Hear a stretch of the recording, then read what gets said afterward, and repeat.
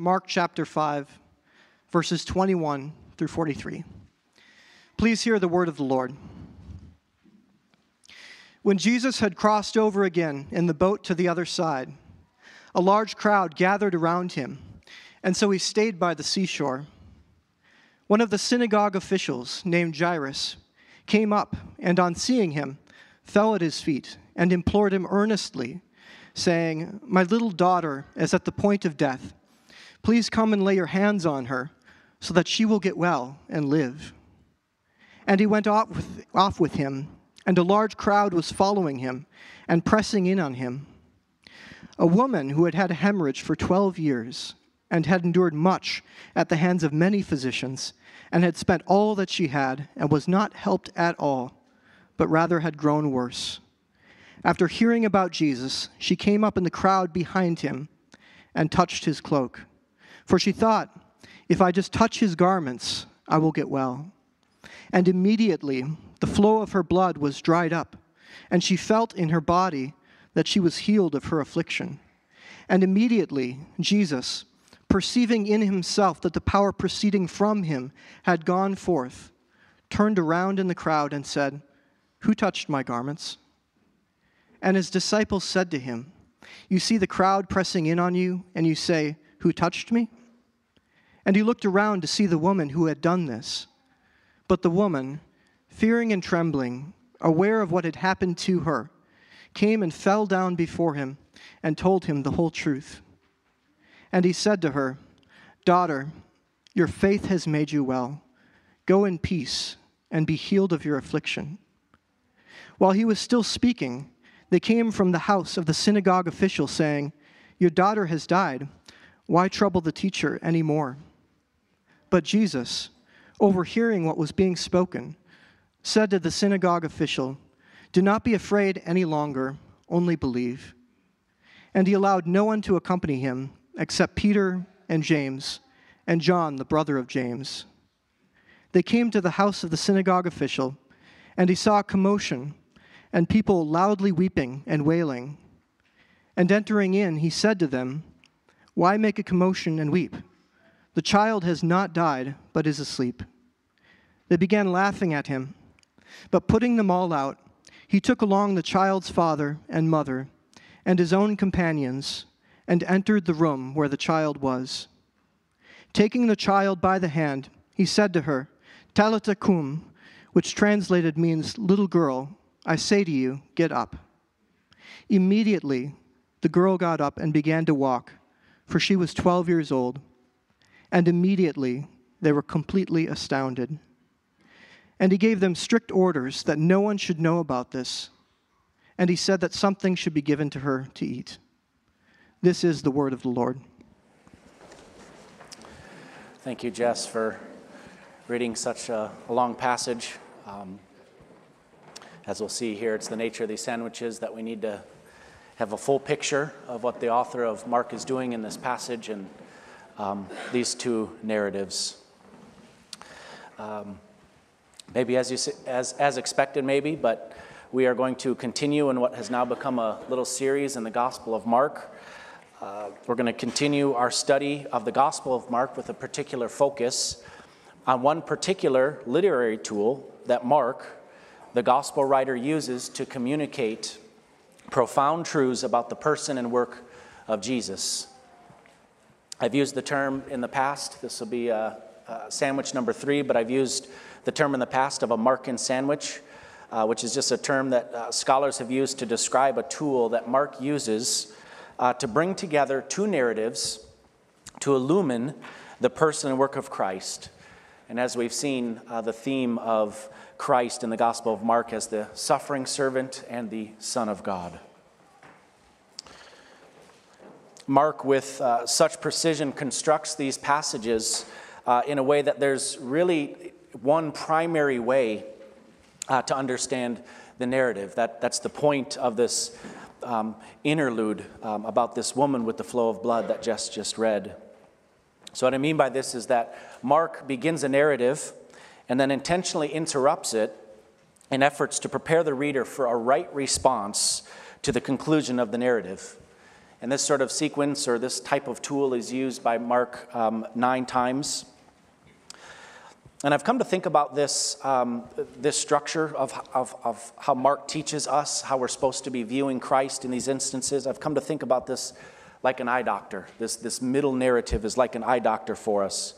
There's an initial assessment of one's eyesight, followed by some eye drops, dilation, and then that scope that they use to assess your eyes.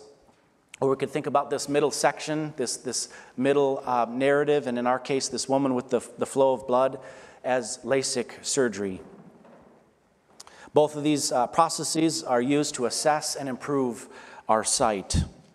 And Mark does this with the middle sections of these sandwiches.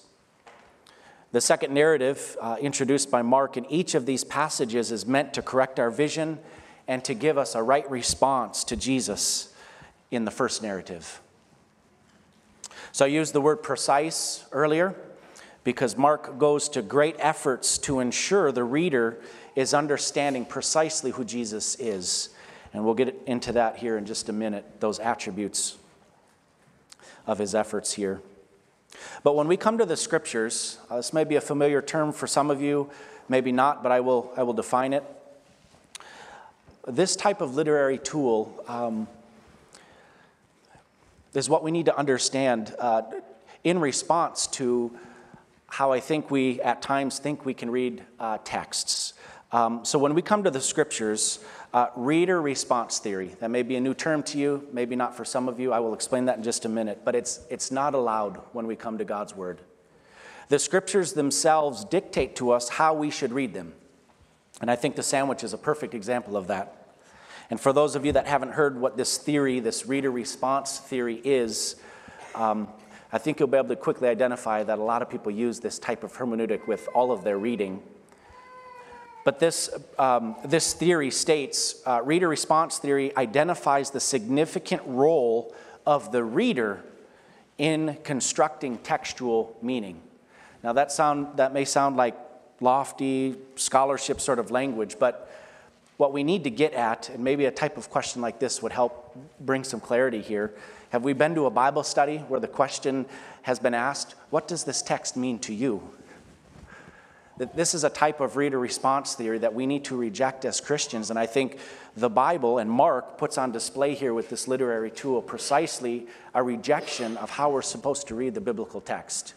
We're supposed to do our hard work of navigating the text in a way of understanding what God's intended meaning is, not what I'm bringing to the text. We don't sit at any point above the Word of God in our reading of the Scriptures. When we come to the Scriptures, it is the reader that is impacted by the text, and at no point does the reader dictate the meaning of the text. Maybe you've heard it said, we've said it here in adult Sunday school a couple times, but Scripture interprets Scripture. We let the Bible speak on its own terms about the Bible, that sort of language. The reader is never sitting above the text and deciding what it means. And it's our job as believers to work hard at understanding God's Word. We do this in community. We do this in private. We do this through prayer. And we do this through the efforts of the historical church, which has come before us and has preserved this true gospel. So would you pray with me as we plead with the Lord to provide us with His word and its meaning this morning? Father, as we've seen from Deuteronomy, the fact that we have your word leaves the nations in awe, that we have a God so near to us that He would speak to us with such righteous laws and such a righteous word.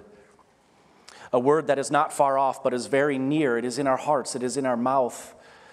Father, this is the word of the gospel. And for those that are saved, this is the word that you have preached in our hearts, causing us to see the gospel of Christ, the glory of God in the face of Christ. So as we unpack these two narratives from Mark, Father, may we see more clearly who Christ is, the power that He has, and the power that is at work within us through the Spirit. Bless our time now in this passage, and keep any words from my mouth that might be unhelpful or untrue from these people. In Jesus' name, amen. So as the text has already been read, the primary question of this text is, how does the story of the woman with this hemorrhage help us understand the situation with the ruler of the synagogue's daughter? We're supposed to understand what Jesus' interactions with the woman with the flow of blood and her healing, and with that interaction, it gives us eyes to see the power of Christ with the desperate situation of Jairus' daughter. So if your Bibles are still open, please look with me at a few features in this text that Mark wants us to pick up on. I want to draw a connection between these two narratives as we dive in. I want you to see the emphasis on touch throughout the passage. In verse 37, Jairus implored Jesus earnestly to come lay his hands on his daughter. It is then in verse 27 that the woman who has the flow of blood touches Jesus' garments, for she said, if I touch even his garments, I will be made well. And then in verse 30, after this woman touches Jesus, Jesus says, who touched my garments? And then in verse 31, the disciples, in what I would imagine was an obnoxious or sarcastic tone, you see the crowd pressing in around you, and yet you ask, who touched me? And then in verse 41, we see at the climax of this passage, Jesus taking Jairus' daughter by the hand, touching her, and waking her from death. There's other relationships between these two narratives that we need to see.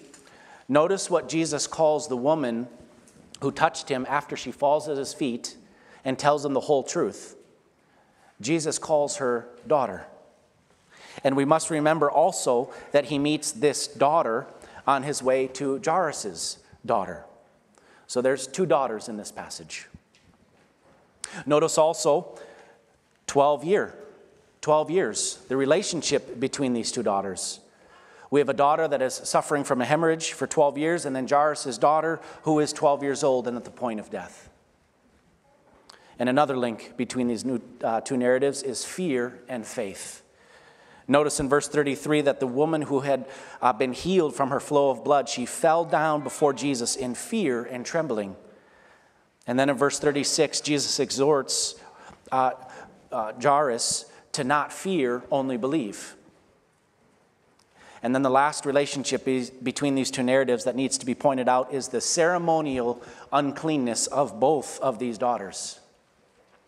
Leviticus 15, 25 through 33 is clear that this woman with the flow of blood would have been unclean for these 12 years with major social and relational constraints.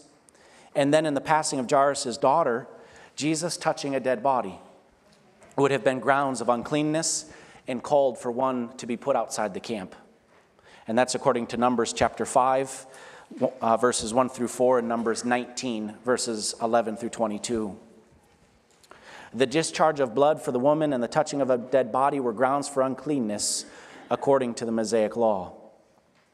So the main point of this passage, and there's just one. We have subpoints, a few, but one main point to this passage this morning. And that is pointing to Christ's cleanliness. We'll unpack that here in a minute. I must also point out the narrative of these two unclean daughters is that in Mark chapter 5, verse 2, so just several verses before our passage, Jesus has just dealt with a man who has an unclean spirit. So when we get to our passage, Jesus has already healed others physically, dealt with spiritual uncleanness. It is in this passage in Mark we get a climax to the power and work of Christ in his ministry.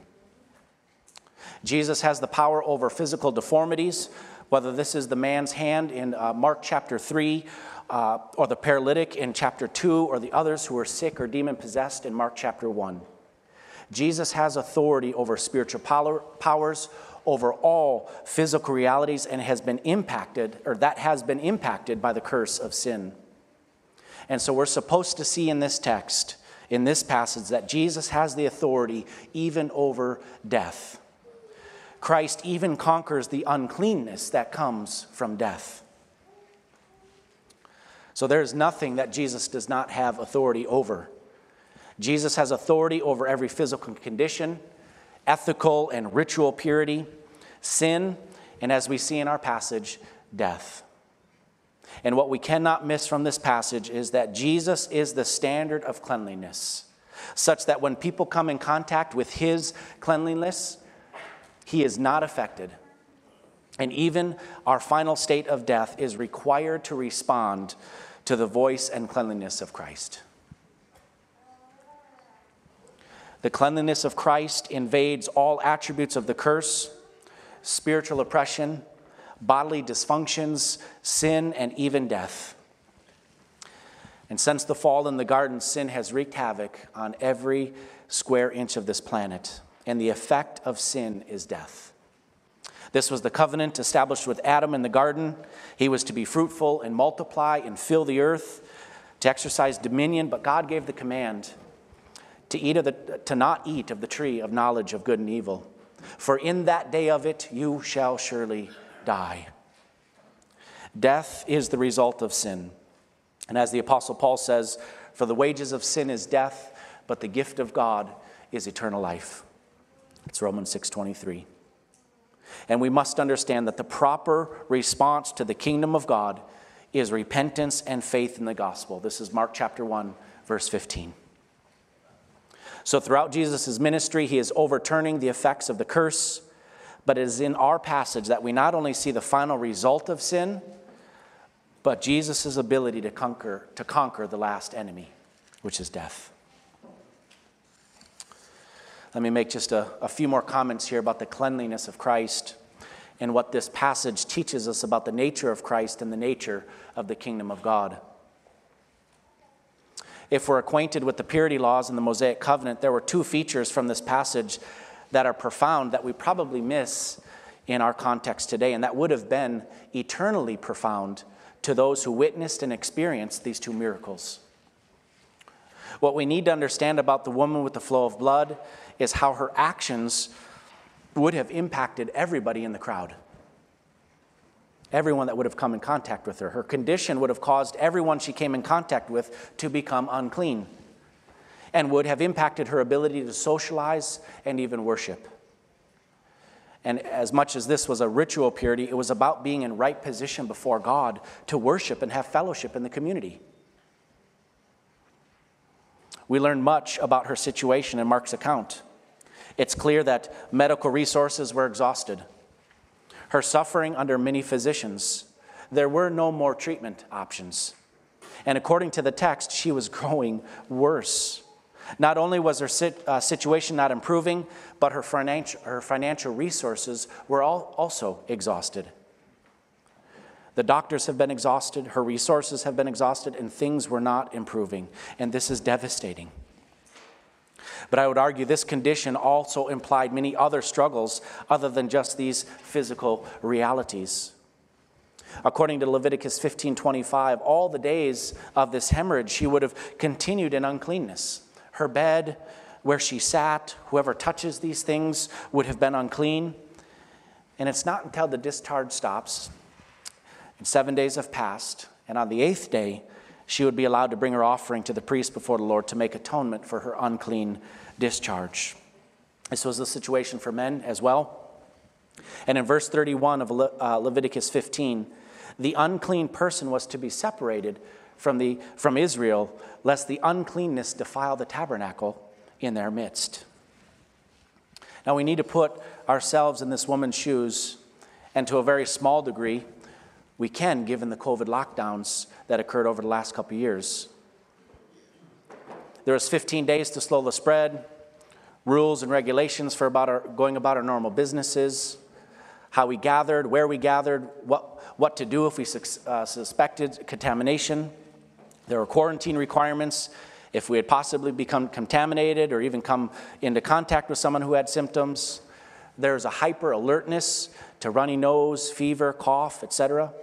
Everyone was aware there was a disease present in our midst. There was an expectation that we were aware of our own bodies and the bodies of others. For at least a few weeks, and maybe for a couple years for some, the measures taken for staying healthy and being uncontaminated were high for our culture. But can you imagine 12 years? 12-year lockdown. based on the laws in Leviticus 15, extend the lockdown to any personal fellowship in your home, any physical intimacy with a spouse, any worship gathering. As we've been studying in our adult Sunday school class, God's laws provided a way for man to have fellowship with God. And when his laws for purity and sin were not followed, his holiness would break out, and sin could not exist in the presence of a holy God, and it must be dealt with. We are enabled to approach God by his instructions and his laws, but not through our own creativity or ideas. Worship of God ought to be pure as he is pure. This woman was isolated from fellowship from her people, from a spouse if she had it, or pursuing one, and from receiving atonement in the tabernacle, 12 years. And in verses 25 through 34, it is 4 times that we see the language of touching. It's mentioned in verse 27 that there were reports about people touching Jesus' garments and being healed. And Mark chapter 3, verse 10 mentions one of these such reports. It was her belief, based on the reports, that just touching Jesus, she would be made well. She says in verse 28, "Even if I touch his garments, I will be made well." This woman clearly believed the reports and acted upon her belief.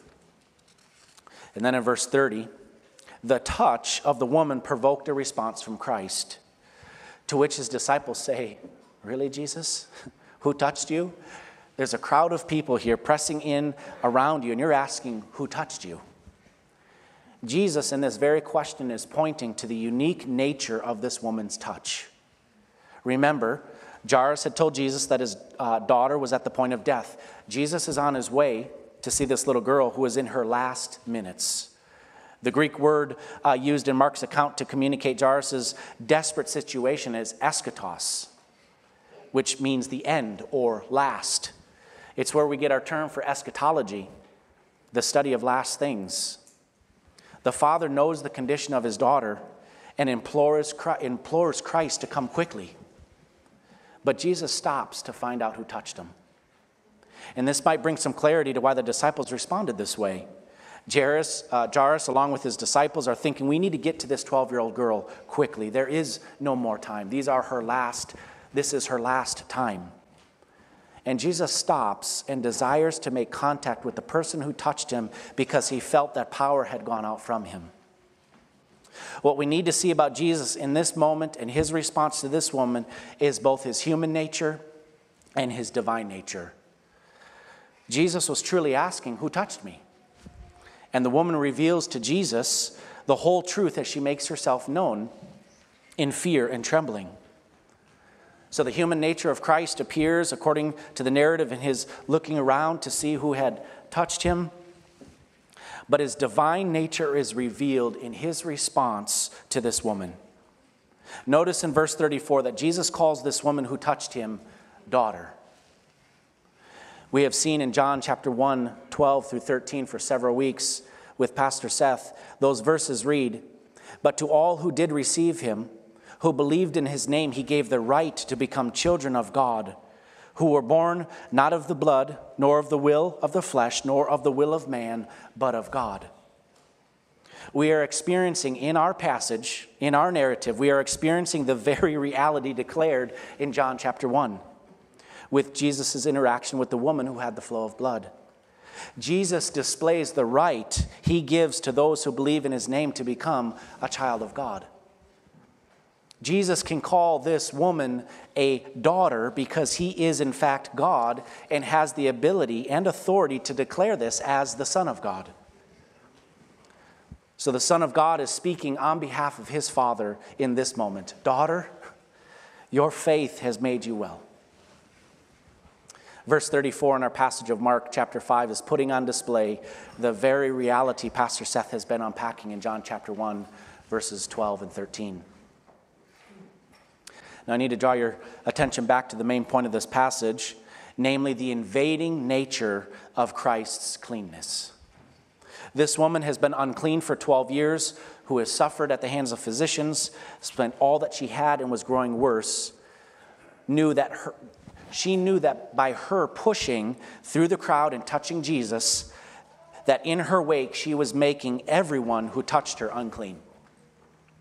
And in one sense, couldn't we interpret this as some sort of selfish desperation that she would stop at no cost at all to be made well? But we're not left to trying to assess her motive. Jesus interprets her motive for us when he says, "Daughter, your faith has made you well." The woman's motive was out of desperate faith for Christ to make her well. Her only hope was in Christ's ability to make her well. Her pursuit of Christ was her last and only hope, just as it was for Jairus and his daughter.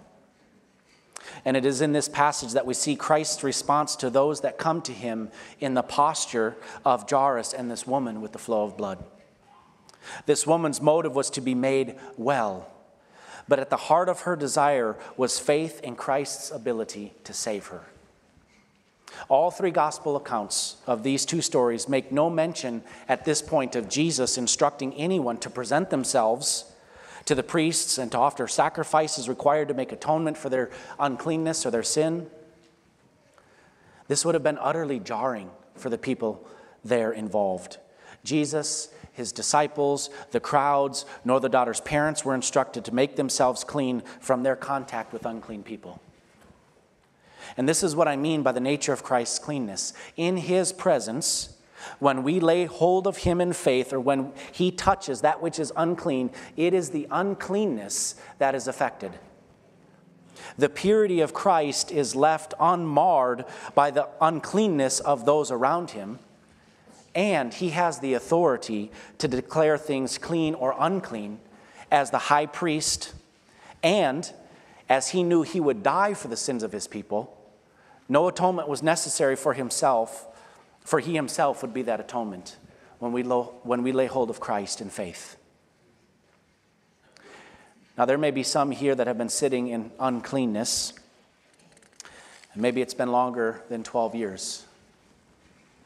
You feel the spiritual separation from Christ, his people, and maybe even the people around you. And just like this woman who is utterly isolated and the situation is growing worse, the uncleanness is a daily reality. Now, I'm not talking about ritual uncleanness. This portion of the law has been fulfilled in Christ.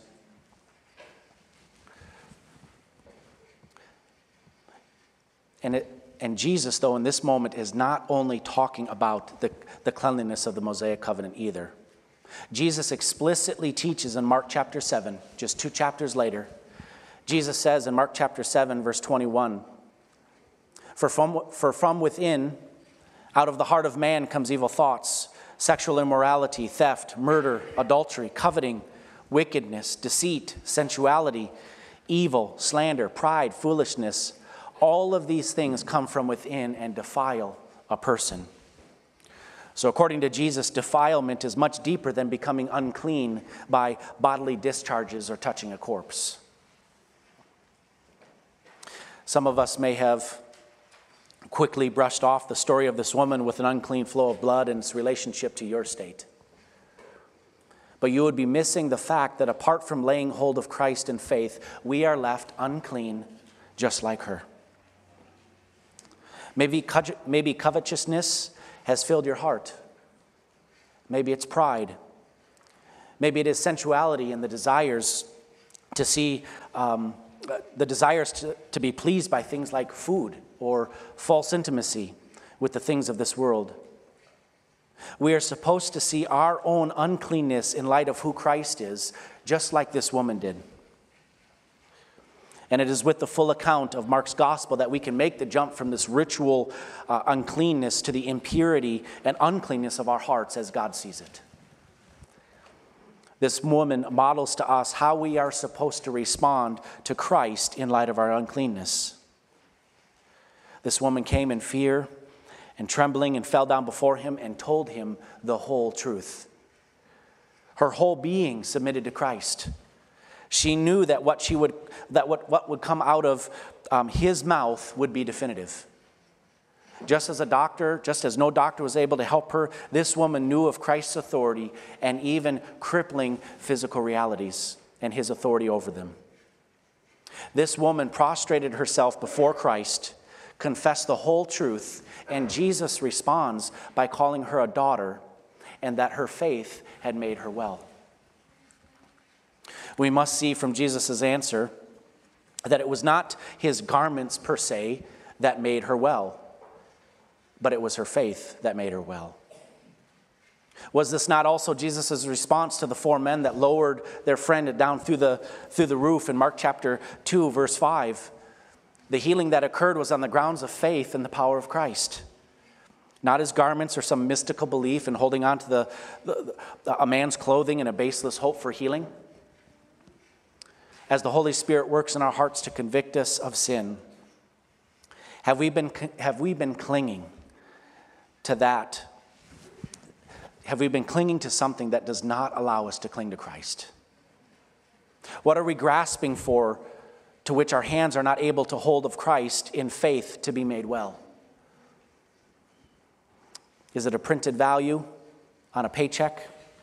Is it recognition from our neighbors or co-workers of our success? Is our hand tied up by a mouse on the computer? Maybe we see the end of our condition. May we see the end of our condition from Christ as hopeless, just as this woman and Jairus did. May we see that apart from truly understanding our condition apart from Christ, we will be forever grasping at the garments of this world, only to be left in a worse state. And I'd like to make just one more point here about the type of cleanliness that Jesus is offering. This faith that produced the healing was not simply about a physical healing.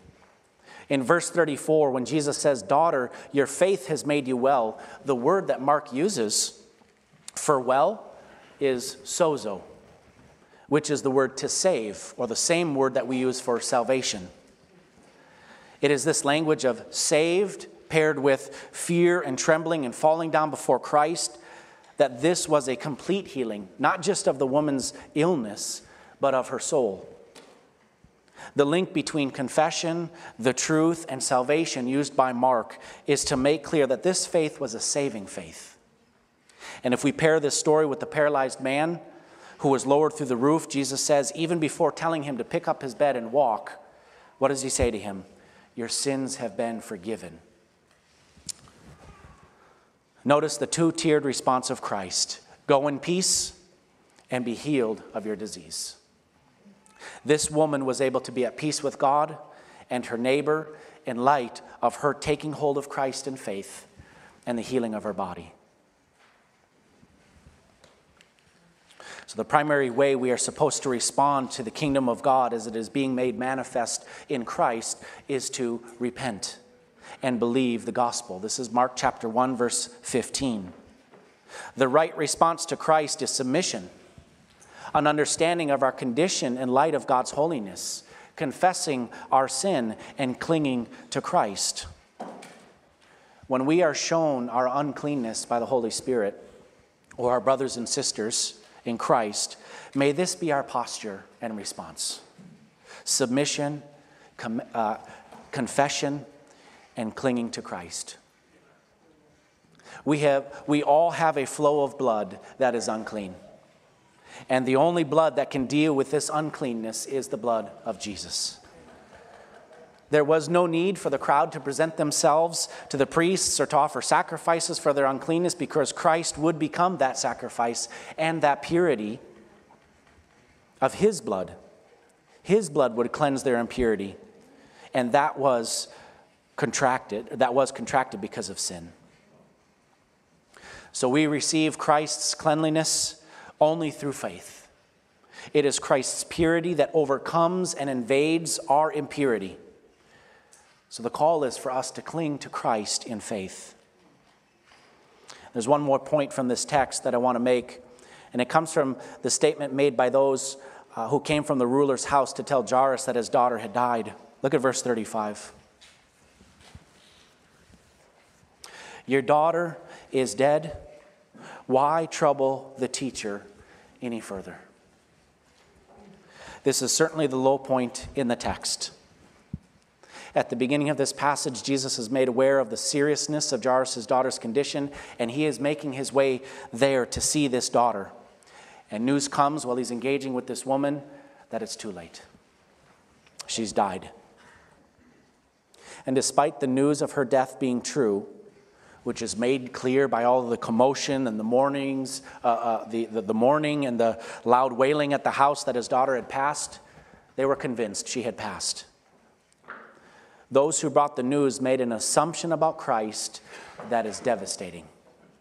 Look at verse 35. While he was still speaking, there came from the ruler's house some who said, "Your daughter is dead. Why trouble the teacher any further?" Jesus says that it was the woman's faith that healed her flow of blood, but he also calls her daughter.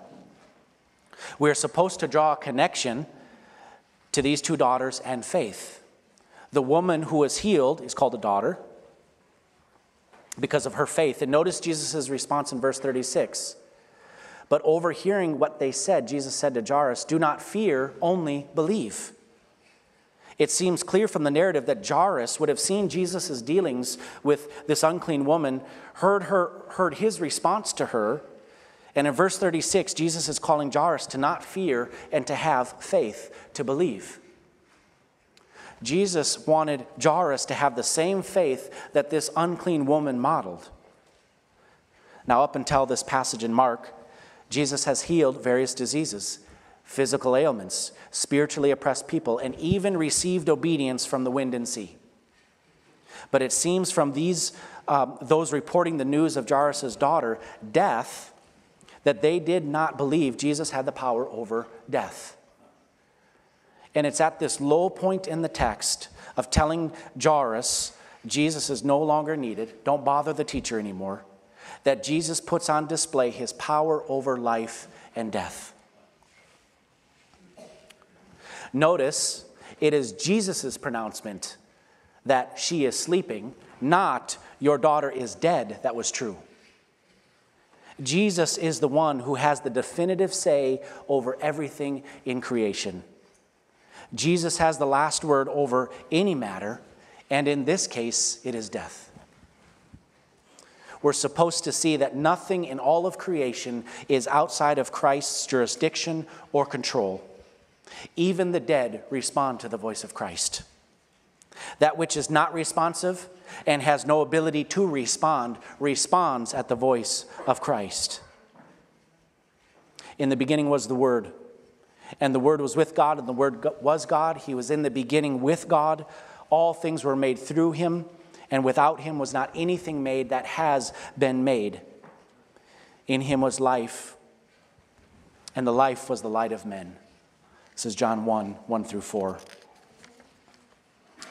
The decisive voice of Christ in calling the woman with the flow of blood daughter, and the daughter of Jairus, little girl, rise, is the word of God in flesh.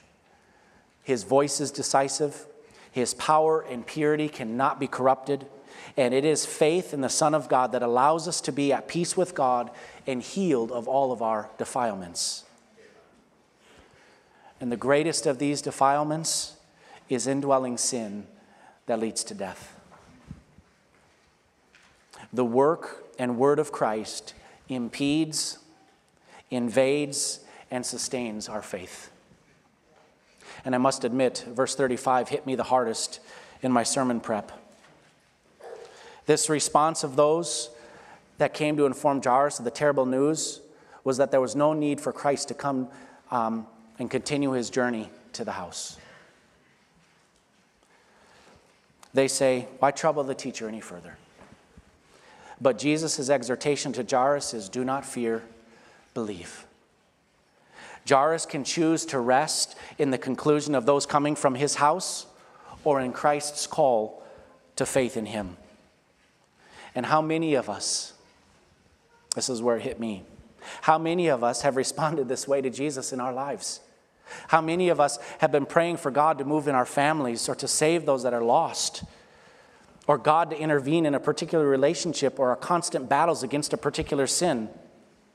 with the ceasing of our prayers, are we not saying in our heart, why trouble the teacher anymore?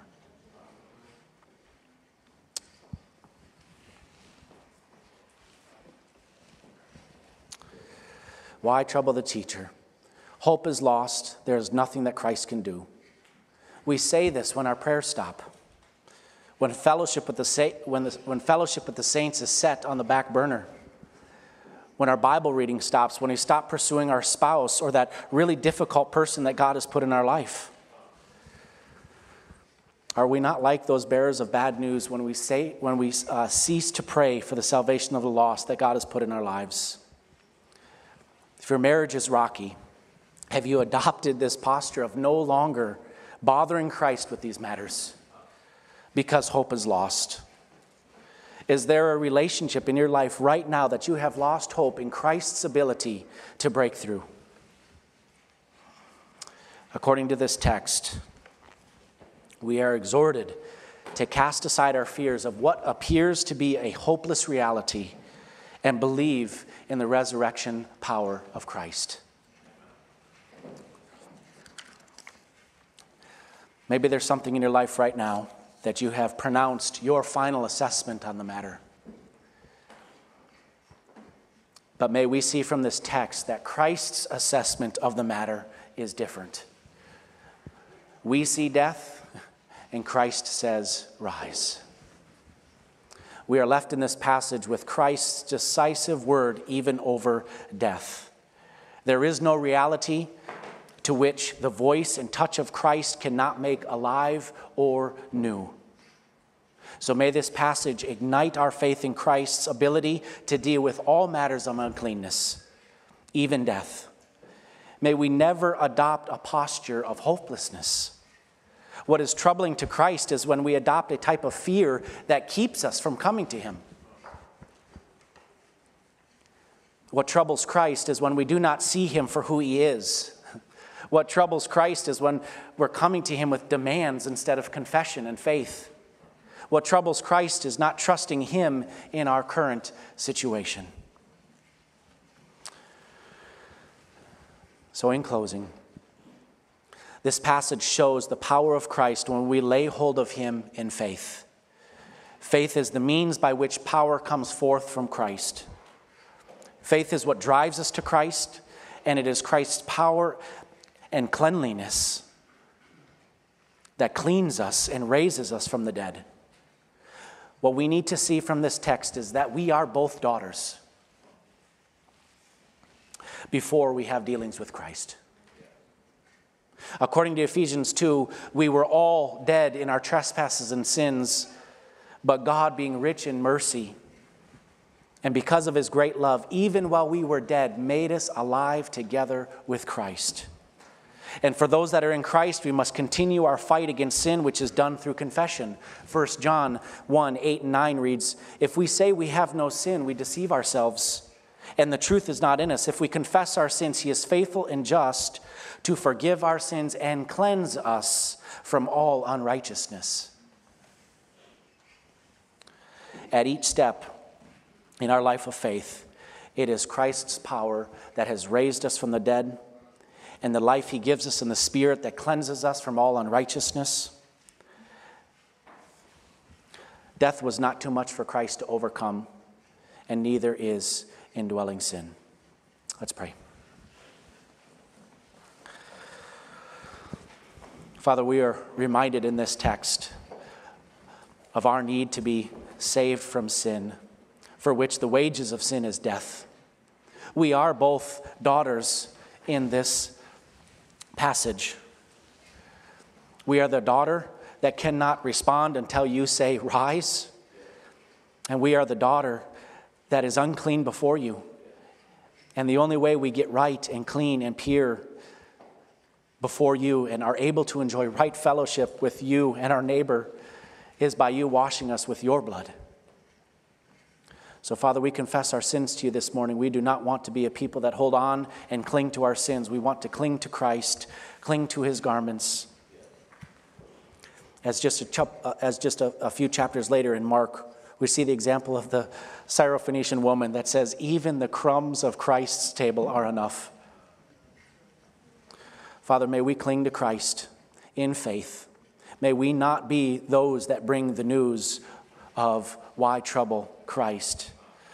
May we be petitioning for salvation. May we be confessing of our sins. Father, your yoke is easy and your burden is light. In Jesus' name, amen. Here's your benediction this morning from 1 Peter chapter 1, verses 3 through 5. Blessed be the God and Father of our Lord Jesus Christ. According to his great mercy, he has caused us to be born again to a living hope through the resurrection of Jesus Christ from the dead, to an inheritance that is imperishable, undefiled, and unfading, kept in heaven for you, who by God's power are being guarded through faith for a salvation ready to be revealed in the last time. You are dismissed.